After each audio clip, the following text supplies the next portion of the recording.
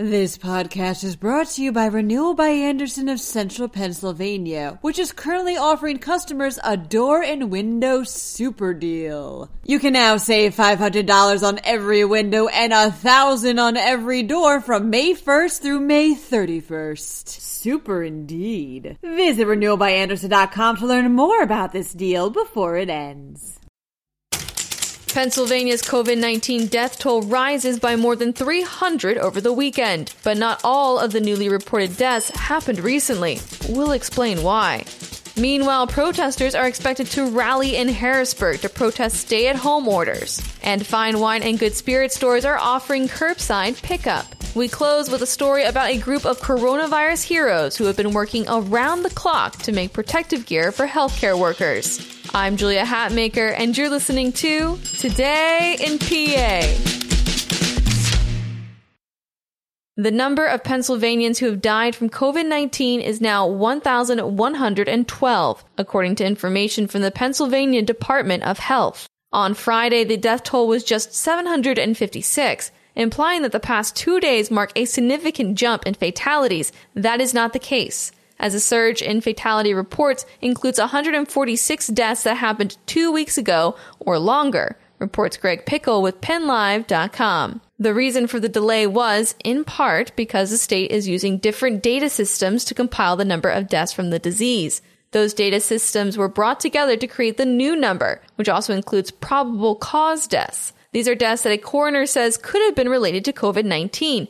The state has gone back and used its team of epidemiologists to see if that was the case. As of Sunday, there were more than 32,000 positive cases of COVID-19 in Pennsylvania. Hundreds of protesters are expected to descend on the Pennsylvania state capitol today, April 20th, to voice their desire for the lifting of business closures because of the pandemic. Matt Miller with PennLive.com reports that multiple groups are planning to protest outside of the Capitol complex in Harrisburg starting at noon, driving cars around and honking horns.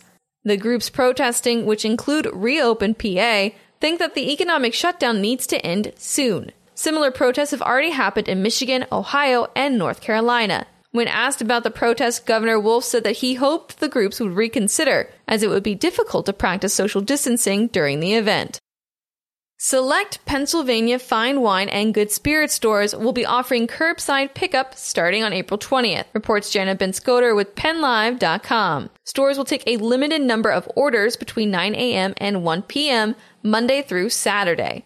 You'll only be able to order 6 bottles a day, and you'll have to pay by providing credit card information over the phone. The reopening of stores for curbside pickup is just the latest method the Liquor Control Board is using to increase people's access to alcohol. It's also seeking to open 121 different facilities to help it manage its orders for its website.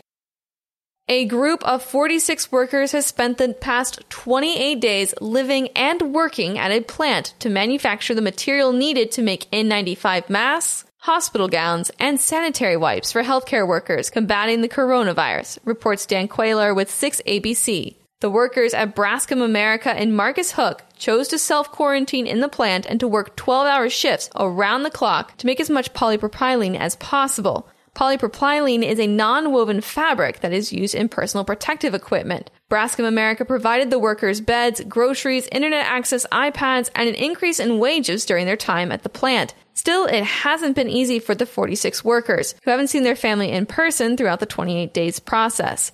But they knew that their work was important. So, to all those workers, thank you for doing your part to keep our healthcare workers safe. Be sure to check out PennLive.com to stay up to date on the latest news about Pennsylvania. And be sure to check out the infographics my colleague Megan Levy-Heaton has been crafting to explain the coronavirus' spread in Pennsylvania. Her latest, a mapping of the 4,450 cases at different nursing homes in the state, is definitely worth a look.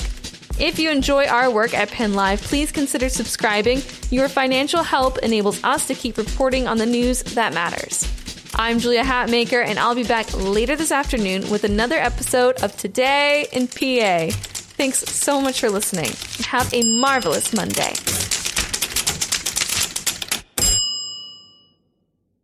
This podcast is brought to you by Renewal by Andersen of Central Pennsylvania, which is currently offering customers a door and window super deal. You can now save $500 on every window and $1,000 on every door from May 1st through May 31st. Super indeed. Visit renewalbyandersen.com to learn more about this deal before it ends.